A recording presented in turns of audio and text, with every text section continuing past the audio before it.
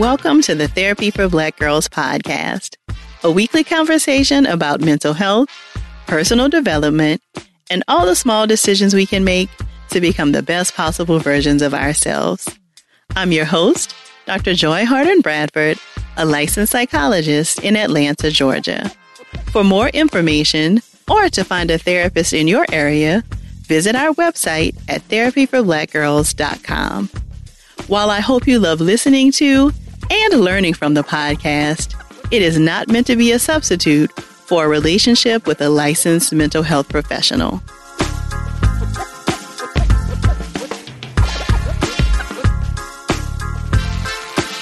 Hey y'all, thanks so much for joining me for session 230 of the Therapy for Black Girls podcast.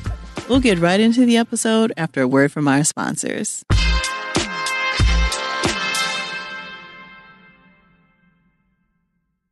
Nowadays, a lot of these big companies pretend to care about our communities and issues with nothing more than lip service.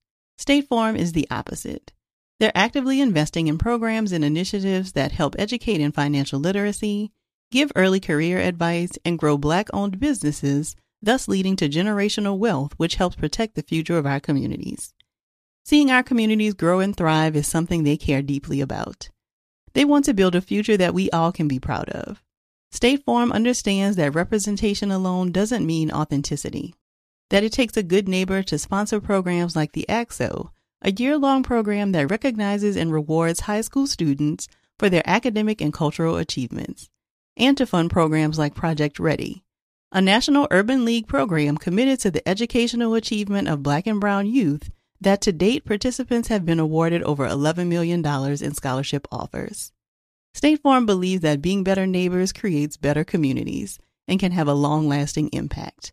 Like a good neighbor, State Farm is there. Hey ladies, it's Dr. Joy. As women, we put our hearts into everything. May is High Blood Pressure Education Month, and it's time to focus on our heart health. Release the Pressure wants to help Black women look at self-care as an act of self-preservation.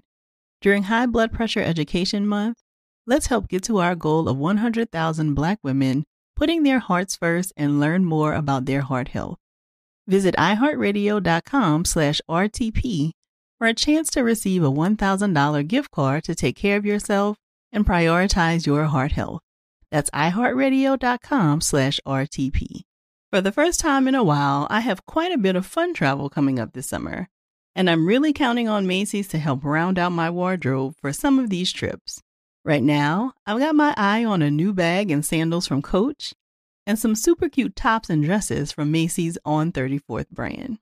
And you can never really have too many pairs of sunglasses, and there are a lot of cute options to explore right now.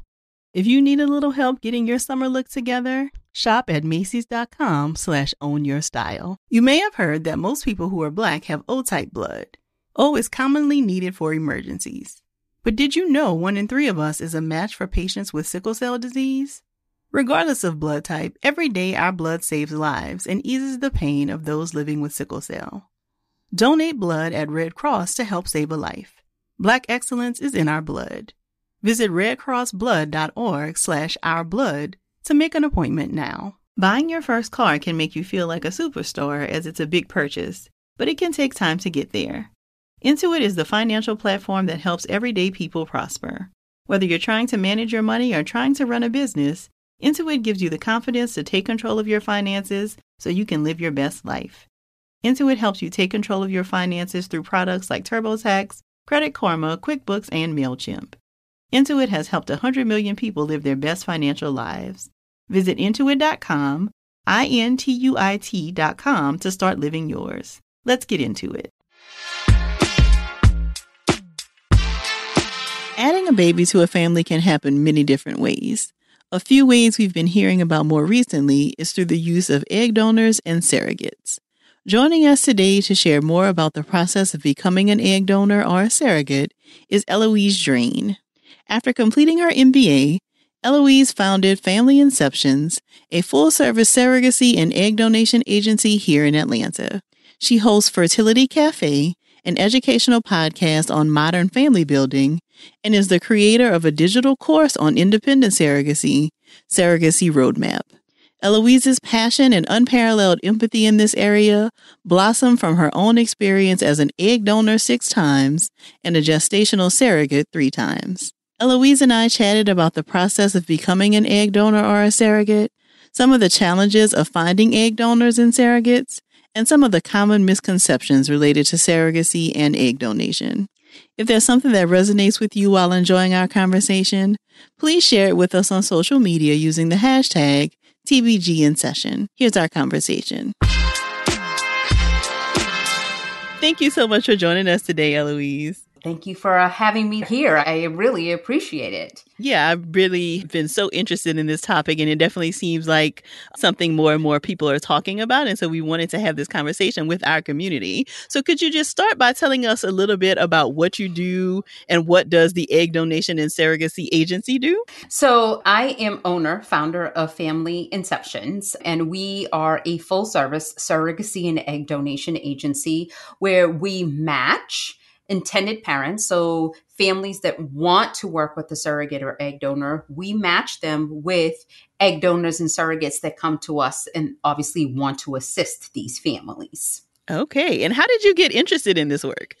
Oh, gosh. The catalyst for me, quite honestly, was I was a kidney donor first to a cousin of mine. And when I went to visit him in California, I saw an ad for egg donation. I was like, oh, I could probably do that. At the time, I already had my 3 kids and I just for sure thought that I was done. I was like, oh, yeah, that sounds like something I can do. But I was obviously fresh out of kidney surgery, so I wasn't doing anything at any point. And then probably about a year later, it came back up in my head. This was in 1999. So as you can imagine, the information, Dr. Google wasn't Dr. Google Right. then, right? I reached out to the agency thinking that they were going to tell me that I couldn't donate because I wasn't in California. What they told me was I would be a great candidate, but that Black women didn't have fertility issues. And so it would take a long time to find me a match, if any. So I was like, oh, okay. Because remember now, there wasn't information out there that you can really search to see how factual the information they provided, which I can tell you right now is completely false. Right. But at the time, I didn't know that. They eventually called me back about 9-10 months later. I went on to do my first egg donation journey. It was actually a horrible experience. Well, I wouldn't say horrible, but it was definitely not what I was thinking it was going to be. I was by myself. I actually ended up hyperstimulating where my body had overproduced eggs, which obviously was good for the family so that they had enough. But my body was just like, whoa, what's going on? You have all these eggs that you're producing at the same time. Quite honestly, after my retrieval, an hour later, the nurse dropped me off back at the hotel, gave me a check and was like, thanks, call a taxi to the airport and go home. And I never heard from them again. And I completely felt used. I was just like, oh, this is not what I was expecting. I had obviously the year before had given my cousin a kidney. And it was obviously family, yes, but it was still an experience and a feeling that I had never experienced before. And I thought that doing the donation, I was going to feel that again. And I didn't. If anything, I felt frustrated and felt just used. After that, I was like, okay, I'm never going to do that again. And then probably about 2 or 3 years later is when, again, something popped into my head to become a donor once again. And I was just like, okay, Black women don't really need donors. I'm probably never going to get selected, but I'll go ahead and put my information. And there was this website at the time that you can put classified ads. And I did. And within 2-3 hours, I had so many emails from women looking for Black donors and saying they couldn't find Black donors. And then it was a completely different experience from then on out. Wow. So it really sounds like you have a personal connection to really wanting to do this work and doing it well. Yeah. Oh, yes. So in total, I've been a 6-time egg donor and I've been a 3-time surrogate personally. And then, of course, I run my own agency. And it was one of the reasons why I wanted to start my agency from 1, my experience as being a donor, 2, from them telling me that Black women didn't have fertility issues, and then coming across all of these Black women that were having fertility issues and realizing at that point, and again, this is now 2002, 2003, the disparity back then. So you can only imagine what it is now. Right. So can you say more about what it means to donate your eggs and what are like the requirements for someone to donate their eggs? Sure. So, in order to become an egg donor, someone needs to be between 21 and 29. You have to be healthy, can't be on any kind of medications. Obviously, you can't be a smoker, drug user. You have to be healthy. And yes, there is compensation right now. A first time donor can probably receive about $8,000, and you can donate a maximum of 6 times in a lifetime. And donation definitely takes time. Although you're not going to be on medication for an extended period of time, you're probably only on meds for about 12 days. But the process in getting to become a donor is a process. You have to go through medical screening, psychological evaluation, genetic screening, all of the things just to make sure, obviously, that you are capable of actually producing the eggs and then going through the actual retrieval. And unfortunately, there's no way to know how many eggs you're going to produce, especially if you're a first time donor. But what I can tell you that there are a lot of Black women that are looking for Black egg donors. And there is actually a shortage right now of Black donors, as well as a shortage of Black sperm donors. Okay, so this may be something that people may want to consider. What kinds of things besides like the health considerations, are there some psychological or emotional things that you would want to pay attention to if you're considering this process? Absolutely. You have to remember what you're giving up is DNA, right? So you're giving up tissue. You're not necessarily giving up, quote, a child, but at the same time, you are giving up this DNA makeup that would become a child, hopefully one day. And you have to have the emotional bandwidth to be able to realize down the road one day, this DNA that you're giving up is going to become a human being and someday want to know their origin, want to know their story, want to know their makeup. And they have every right to know that. And even though you may, for instance, my first donation was anonymous, but I don't know one day if one of those children are ever going to come and seek me. And for me, I am totally fine with it.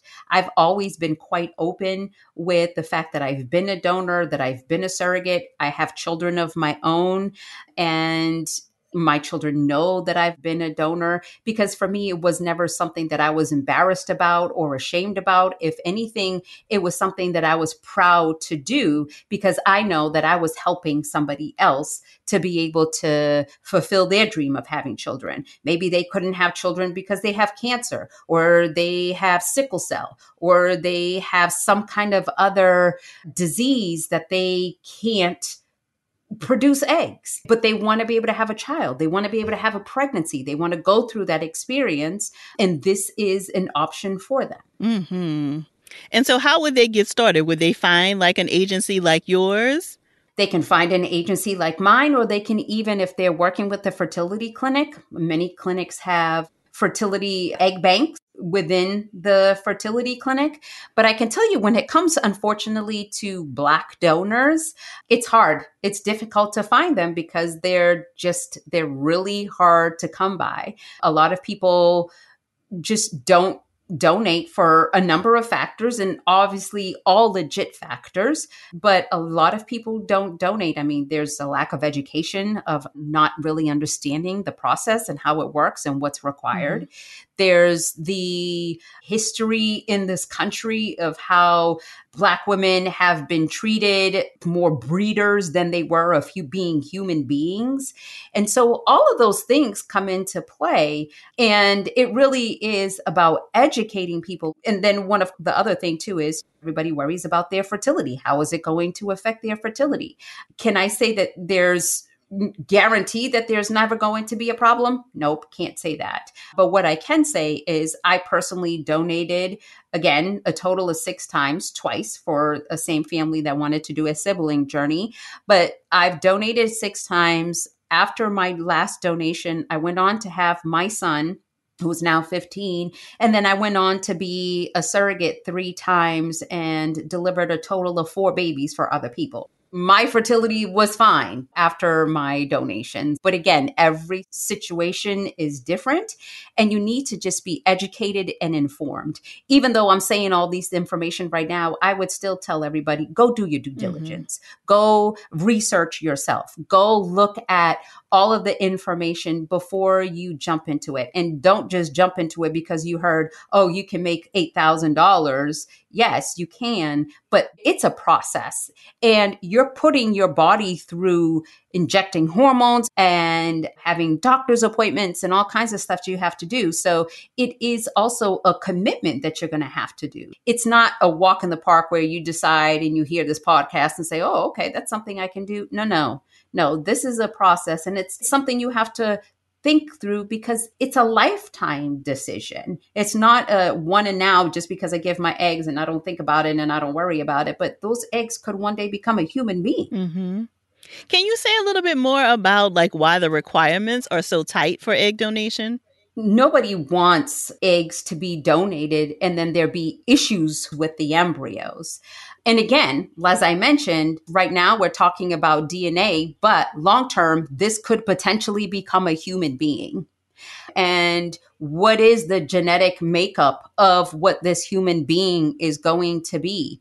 You don't want to be providing hereditary things that could pass down from this child that would come about. So one of the things that they test, especially in Black people, is sickle cell. And if the donor is a carrier and the intended father is a carrier, well, it's probably going to be where this child could potentially be a carrier also, or be where he or she is going to have sickle cell.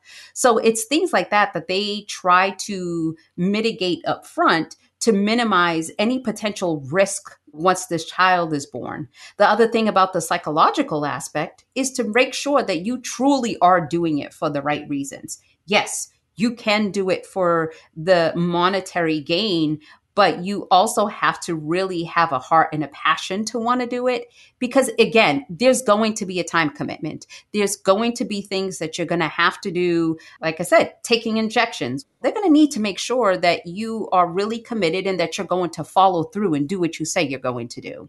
They also want to make sure that your overall health is good as well. They don't want to work with somebody where they start giving you medication and then there's a problem and now it's caused more problems for you. So there's a number of different things that they need to consider before they say, yes, you're a good candidate. So I want to switch gears a little bit to talk about the surrogacy process. And it sounds like you have both personal connections to this and professional connections. Can you say a little bit about the process of becoming a surrogate? Because in some ways it may be similar, but very different, of course, than egg donation. Yes. Surrogacy, the process is definitely similar in that it's something you have to think about.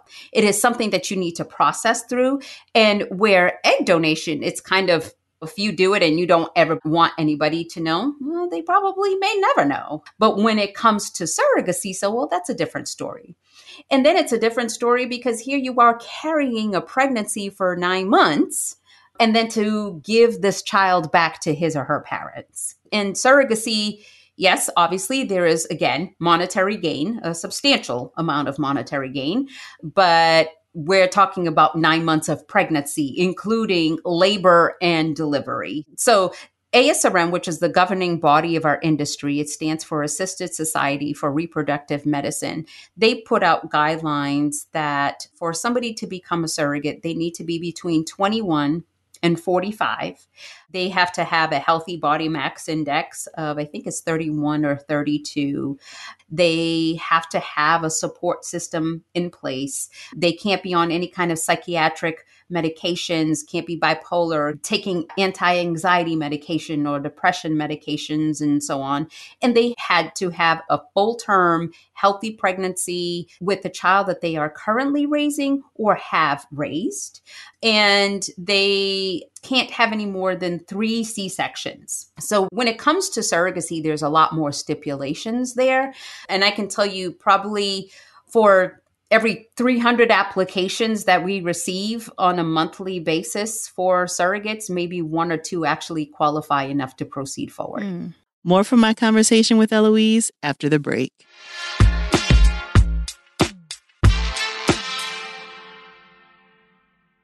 Hey ladies, it's Dr. Joy here.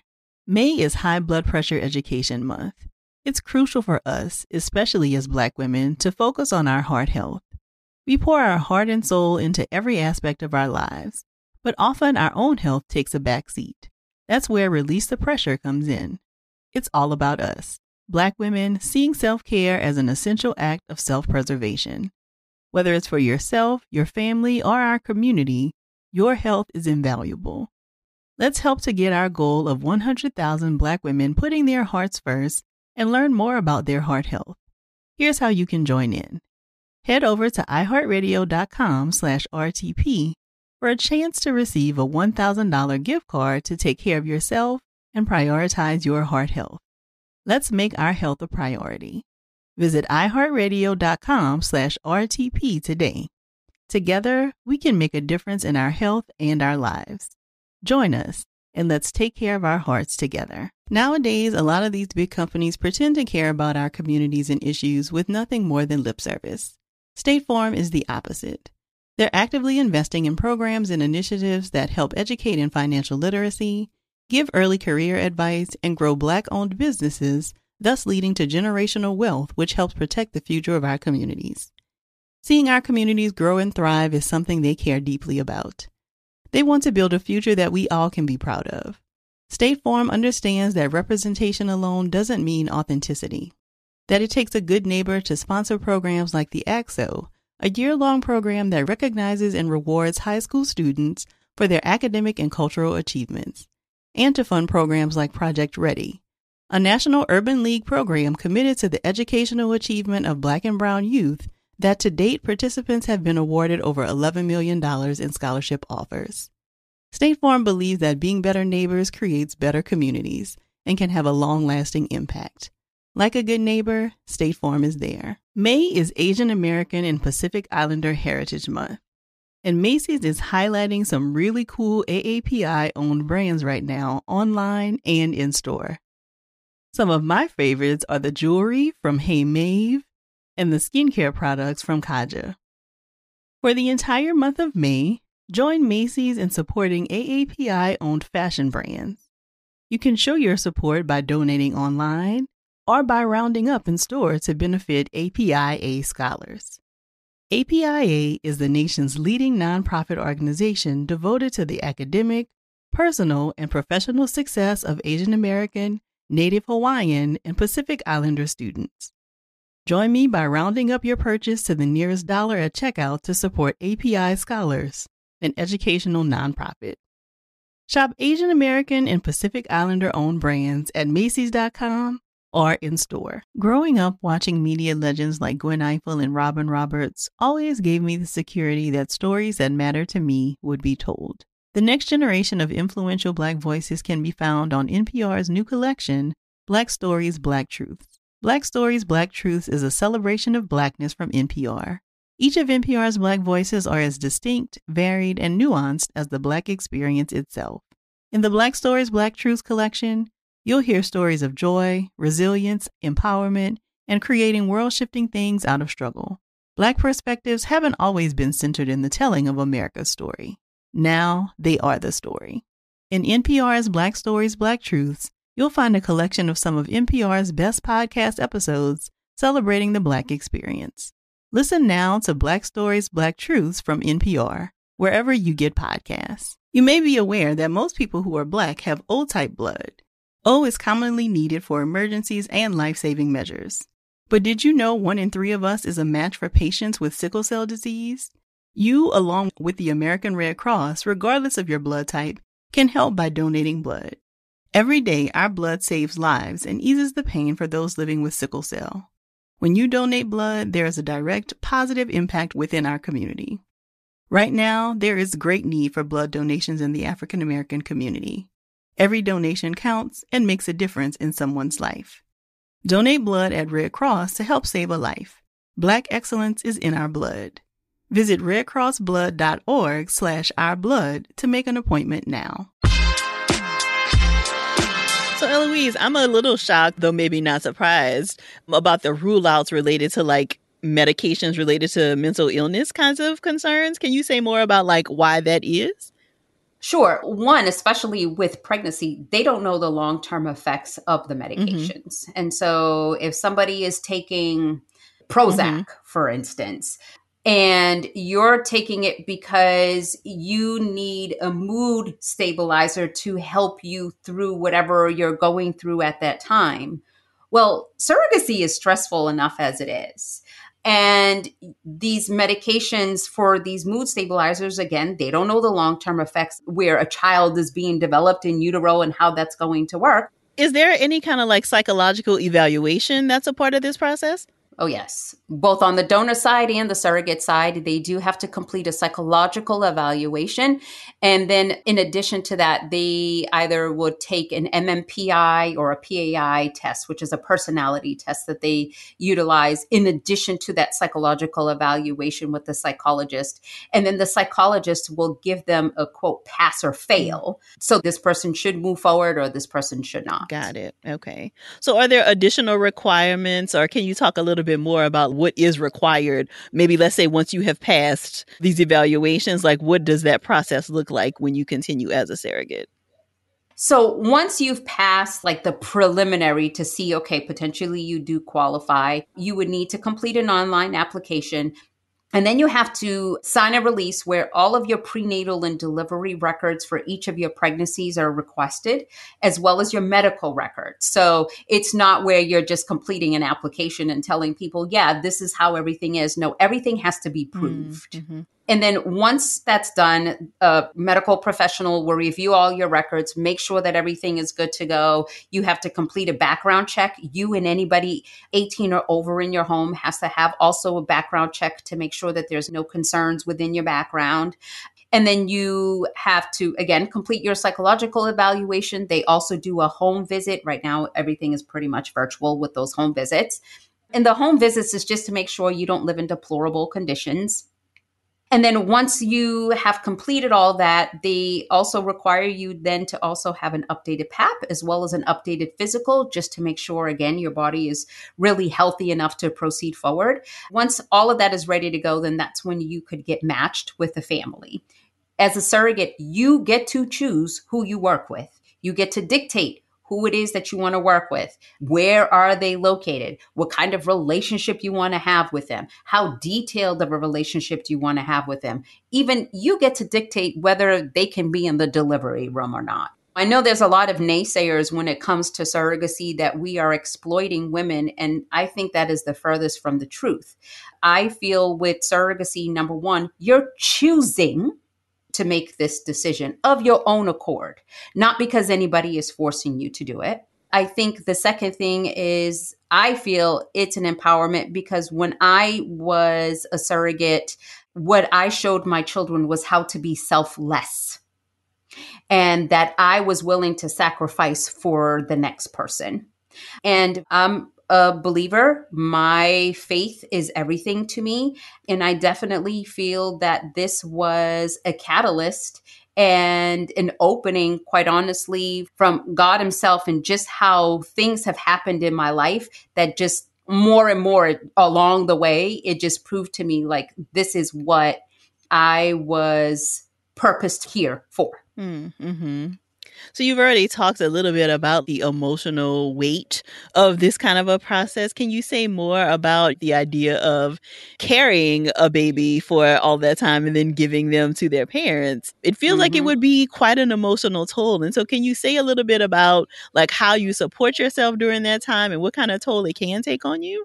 This is why when you first apply to become a surrogate, we do ask about who your support is because you need to have your own personal support. And then when you work with an agency, they should also be support. The parents should also be support. And then you also have access to mental health professionals throughout the entire process. So for me, and I can personally speak on when I carried the 3 different surrogacy pregnancies, my first journey, I carried twins. My second one was a boy and the third one was a girl.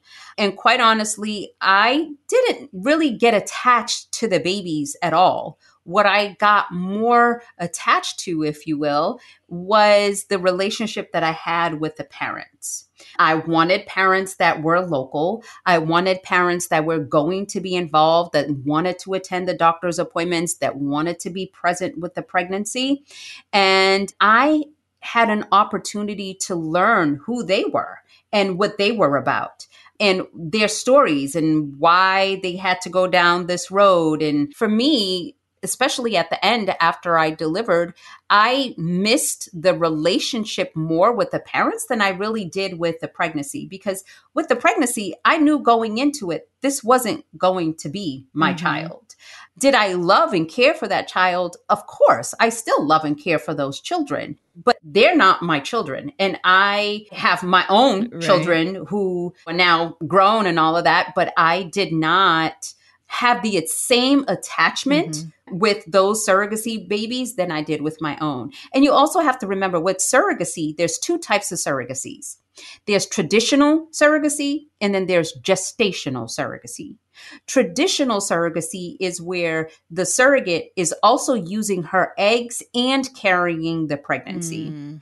Gestational surrogacy is where you have no genetic link to that child whatsoever.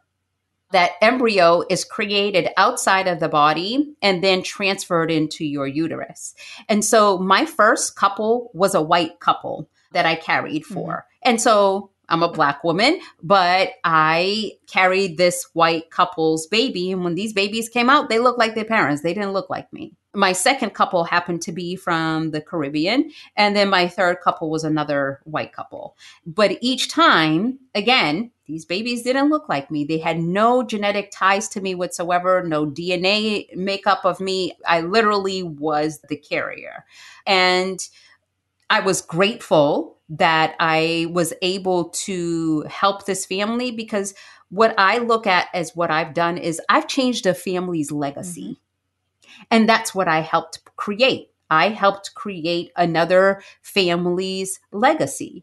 And it's a huge responsibility, but it's an amazing journey to undertake. Can you say a little bit about how, maybe personally and maybe in the clients that you've worked with, how surrogacy impacts the carrier's family? So what were those conversations with like your kids and other family members around being a surrogate for another family? As I mentioned, when I was even an egg donor, I've been very upfront with my children. I have 5 kids, 4 that I gave birth to, and 1 was gifted to me. She's actually my stepdaughter, but she's mine, so 5.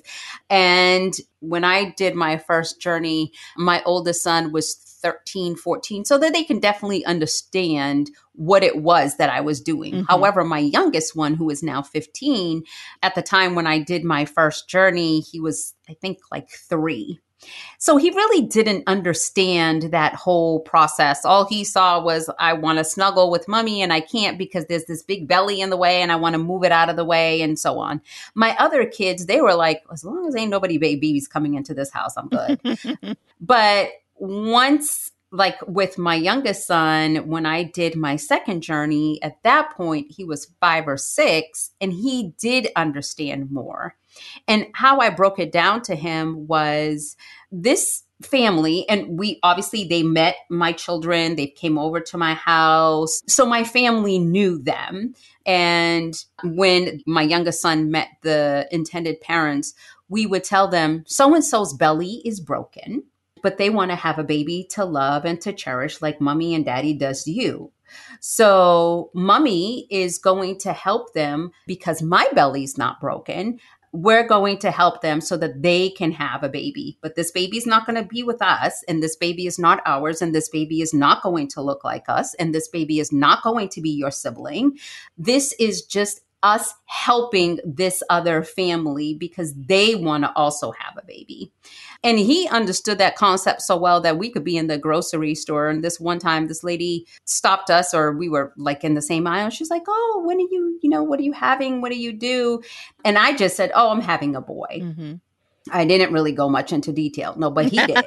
He was like, oh, that's so-and-so's baby. Her belly is broken and mommy's belly's not broken. So as soon as the baby comes out, though, it's going back to so-and-so's house because that's not our baby. And we don't want the baby in our house. They want the baby in their house and they're preparing. And I'm like, okay, yep, that was all. Clearly he understood the message.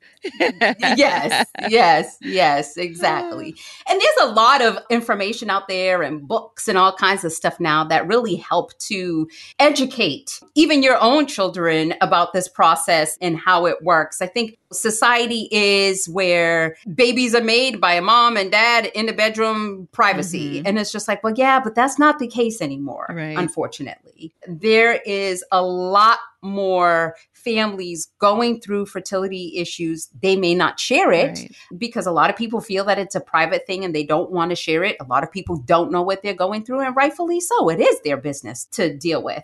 But unfortunately, fertility issues is becoming a very prevalent thing in this country. And not just in this country, worldwide.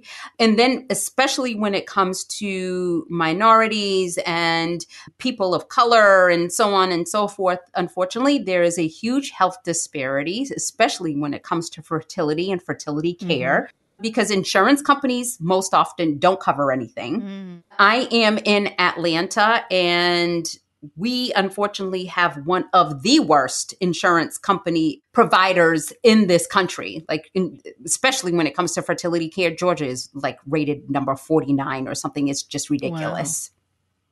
Wow. Yeah. So you're saying that health insurance doesn't really pay for any of this process? None of it. Wow. Yeah, I mean, because as I was listening to you, I'm thinking about this sounds very costly, right? And so for a family who wants to embark upon the surrogacy process, how do they financially prepare for this? Are there resources or other things that can help with this process? Unfortunately, there are places where you can go get grants and scholarships, but it's very minimal. Mm. Number one, you're applying along with hundreds of other people that are trying to apply to get it. And even when you do, it might give you maybe $10,000 or even $20,000, but it really isn't that significant. Mm-hmm. And when you're talking about surrogacy, you're easily in a cost of about $120,000 to $200,000 to do surrogacy now in the U.S. Wow. Okay. Yeah. Okay. So a lot of people would have to take out fertility loans. I've known people that have taken money out of their 401k. They've taken out home equity lines. And there are people that think outside the box. They do fundraisers. I have a fertility podcast, and I have a guest on that mentioned about instead of having a baby shower, have a fertility shower. Your family and friends, share with them that what you're going through, so that instead of them giving you money for a birthday gift or holiday or whatever, no, put that in my fertility fund because we're trying to have a baby and we can't. And that's the biggest thing. A lot of people don't know that so many people in their circle are going through fertility issues. It's just something we don't share. Right. Another organization that people may want to check out is Fertility for Colored Girls. This is an organization that was founded by a Black woman who's a minister, and she just started chapters all over the U.S. for Black women that are going through fertility issues and just coming together to help each other out. They also do scholarships through that program. There's another one called CADE Foundation, CADE, and they do scholarships as well. So there's things out there. You just have to be willing to really sit down and do the research. Got it. More from my conversation with Eloise after the break.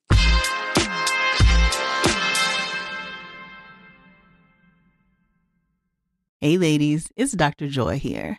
May is High Blood Pressure Education Month. It's crucial for us, especially as Black women, to focus on our heart health. We pour our heart and soul into every aspect of our lives, but often our own health takes a back seat. That's where Release the Pressure comes in. It's all about us, Black women, seeing self-care as an essential act of self-preservation. Whether it's for yourself, your family, or our community, your health is invaluable. Let's help to get our goal of 100,000 Black women putting their hearts first and learn more about their heart health.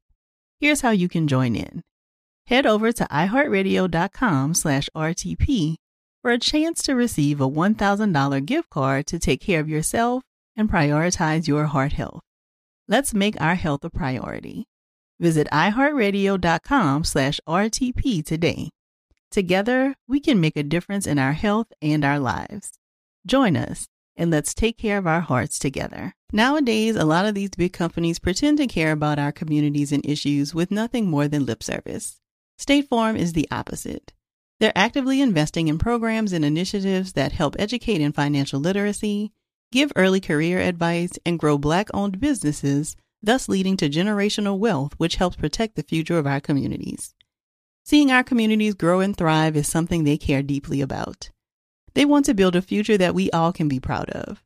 State Farm understands that representation alone doesn't mean authenticity, that it takes a good neighbor to sponsor programs like the ACT-SO, a year-long program that recognizes and rewards high school students for their academic and cultural achievements, and to fund programs like Project Ready, a National Urban League program committed to the educational achievement of Black and Brown youth that to date participants have been awarded over $11 million in scholarship offers.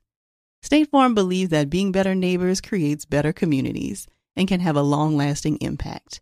Like a good neighbor, State Farm is there. May is Asian American and Pacific Islander Heritage Month, and Macy's is highlighting some really cool AAPI-owned brands right now, online and in-store. Some of my favorites are the jewelry from Hey Maeve and the skincare products from Kaja.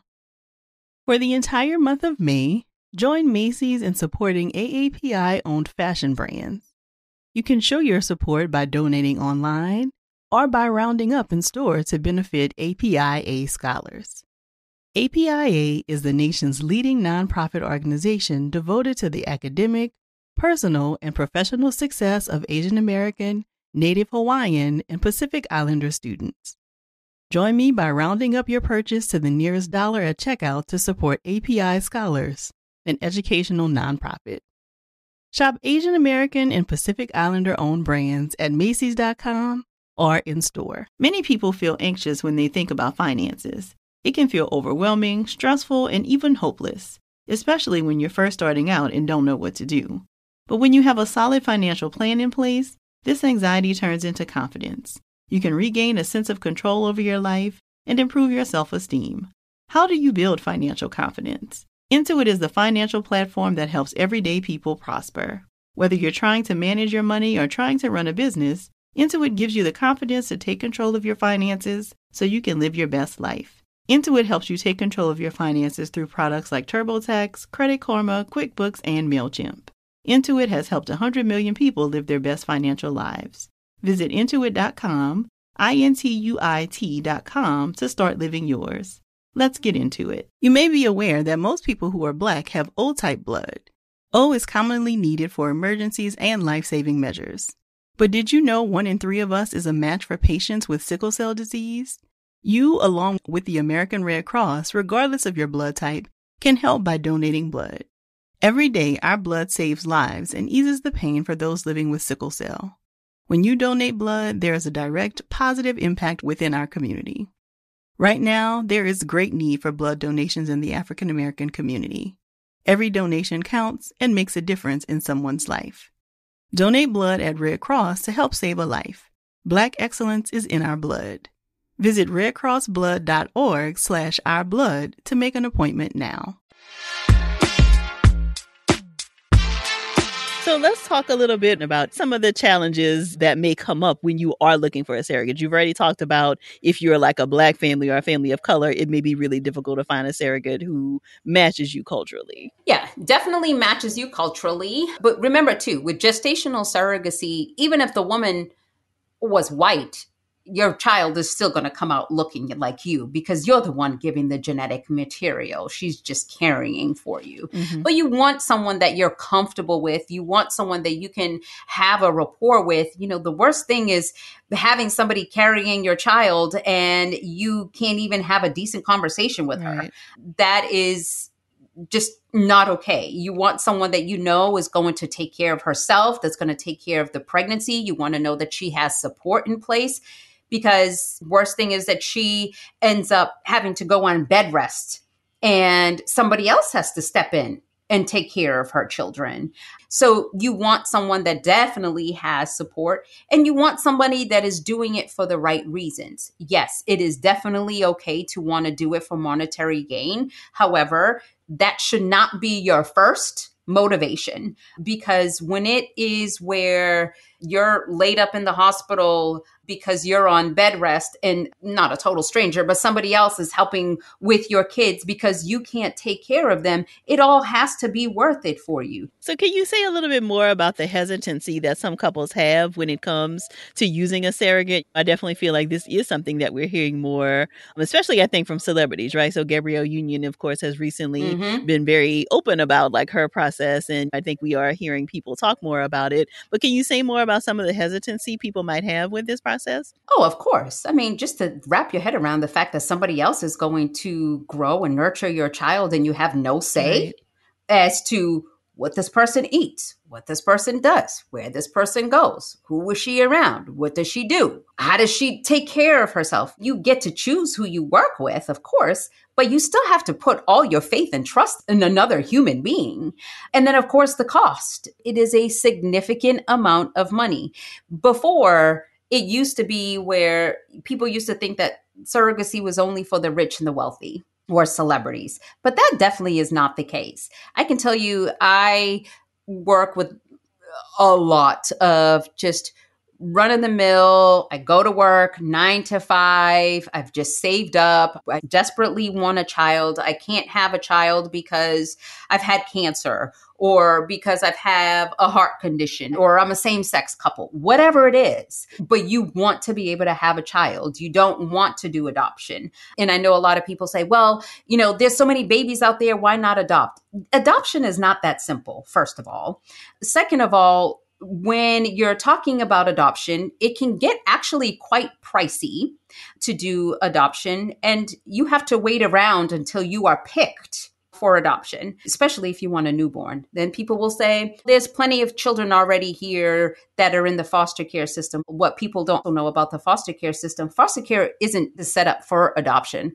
Foster care was set up so that they can reunite those families together, not to have it set up where somebody can come in and adopt that child. It's not as simple as just saying, there's so many children out there, just adopt. So there's a number of different things that one has to wrap their head around when it comes to letting go of surrogacy, even the mourning process of the fact that you can't carry your own child and you have to trust somebody else, whether you know them, whether it's a sibling or a friend or a cousin or a total stranger.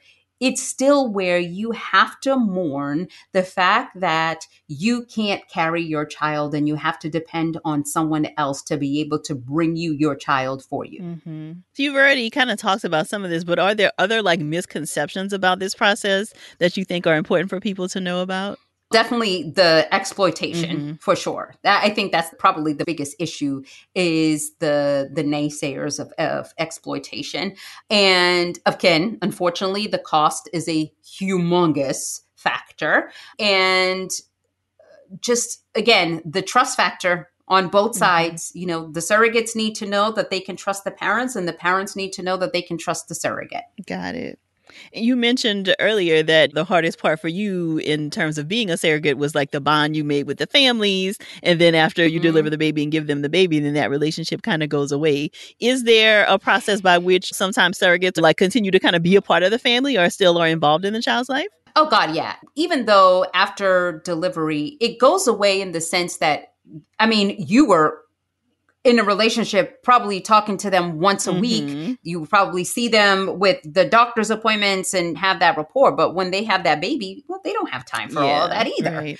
And then you move on with your life. But yes, you absolutely can continue on with relationships with the parents. I definitely have relationships with a couple of my parents that I carried for. Not my first couple, but my second and third couple. We still have a relationship to this day. And I have plenty of clients and plenty of surrogates that they definitely still have a relationship. They've attended birthday parties and baby showers and just various get-togethers or whatever. So the relationship is what you make of it. And the thing about surrogacy, there's no right or wrong way. It's what are you comfortable with? So you've already given us a couple of resources. Are there other resources that you think would be helpful for anybody maybe considering either becoming an egg donor or a surrogate or wanting to start the surrogacy process? I would definitely have them go to our website, which is familyinceptions.com. One of the things that we do is have an educational based website.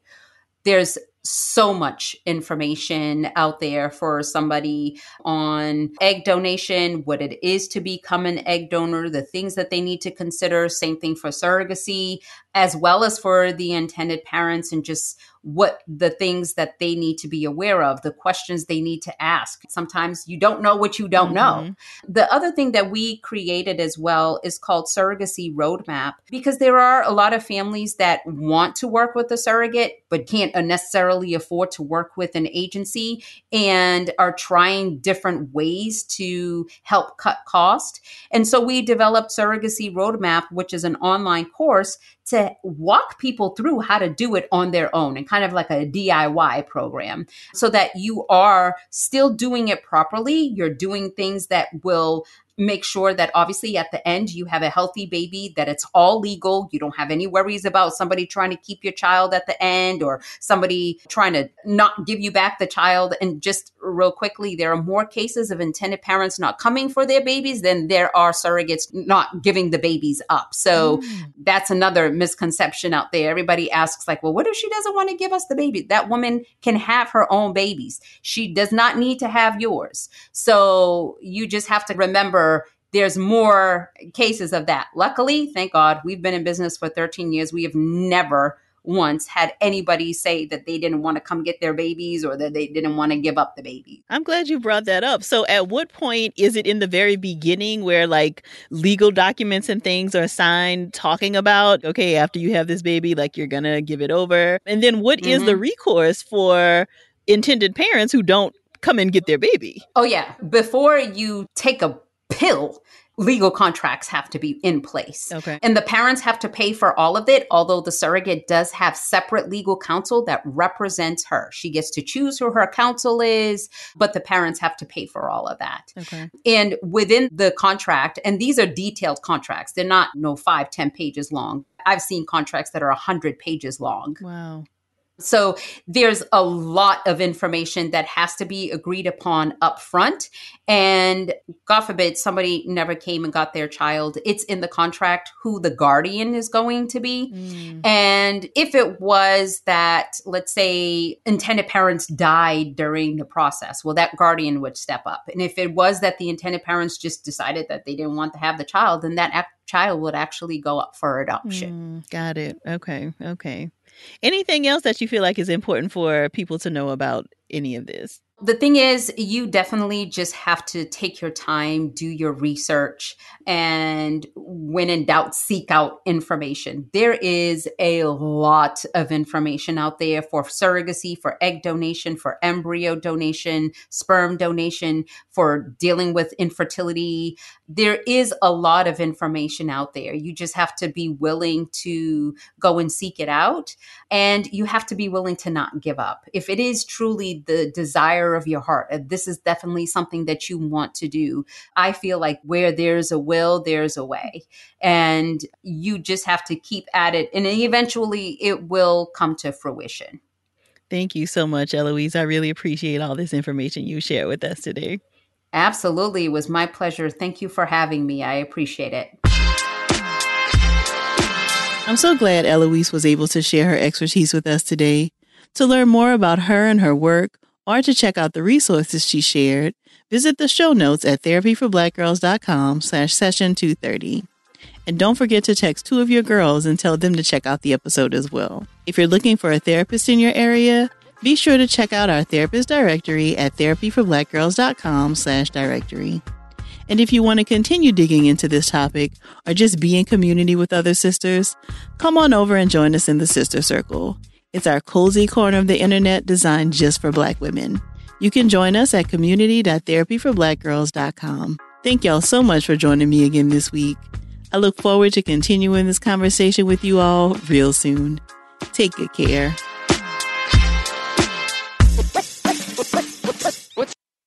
Hey ladies, it's Dr. Joy. As women, we put our hearts into everything. May is High Blood Pressure Education Month, and it's time to focus on our heart health. Release the Pressure wants to help Black women look at self-care as an act of self-preservation. During High Blood Pressure Education Month, let's help get to our goal of 100,000 Black women putting their hearts first and learn more about their heart health. Visit iHeartRadio.com/RTP for a chance to receive a $1,000 gift card to take care of yourself and prioritize your heart health. That's iHeartRadio.com/RTP. Looking for hair removal tools that not only deliver smooth results, but also empower you with a sense of complete control? Enter Conair Girl Bomb, your secret weapons for smooth, sleek results, made just for women. From the ultimate Girl Bomb grip and professional-grade blades, you don't have to compromise and settle for less. Conair Girl Bomb equips you with the precision and power previously reserved for men's grooming tools. So take your hair removal routine to the next level with Conair Girl Bomb. Available at ConairGirlBomb.com or a retailer near you. From BBC Radio 4, Britain's biggest paranormal podcast is going on a road trip. I thought in that moment, oh my God, we've summoned something from this board. This is Uncanny USA. He says, somebody's in the house, and I screamed. Listen to Uncanny USA wherever you get your BBC podcasts, if you dare.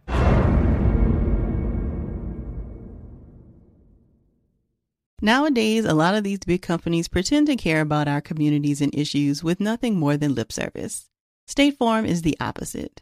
They're actively investing in programs and initiatives that help educate in financial literacy, give early career advice, and grow Black-owned businesses, thus leading to generational wealth, which helps protect the future of our communities. Seeing our communities grow and thrive is something they care deeply about. They want to build a future that we all can be proud of.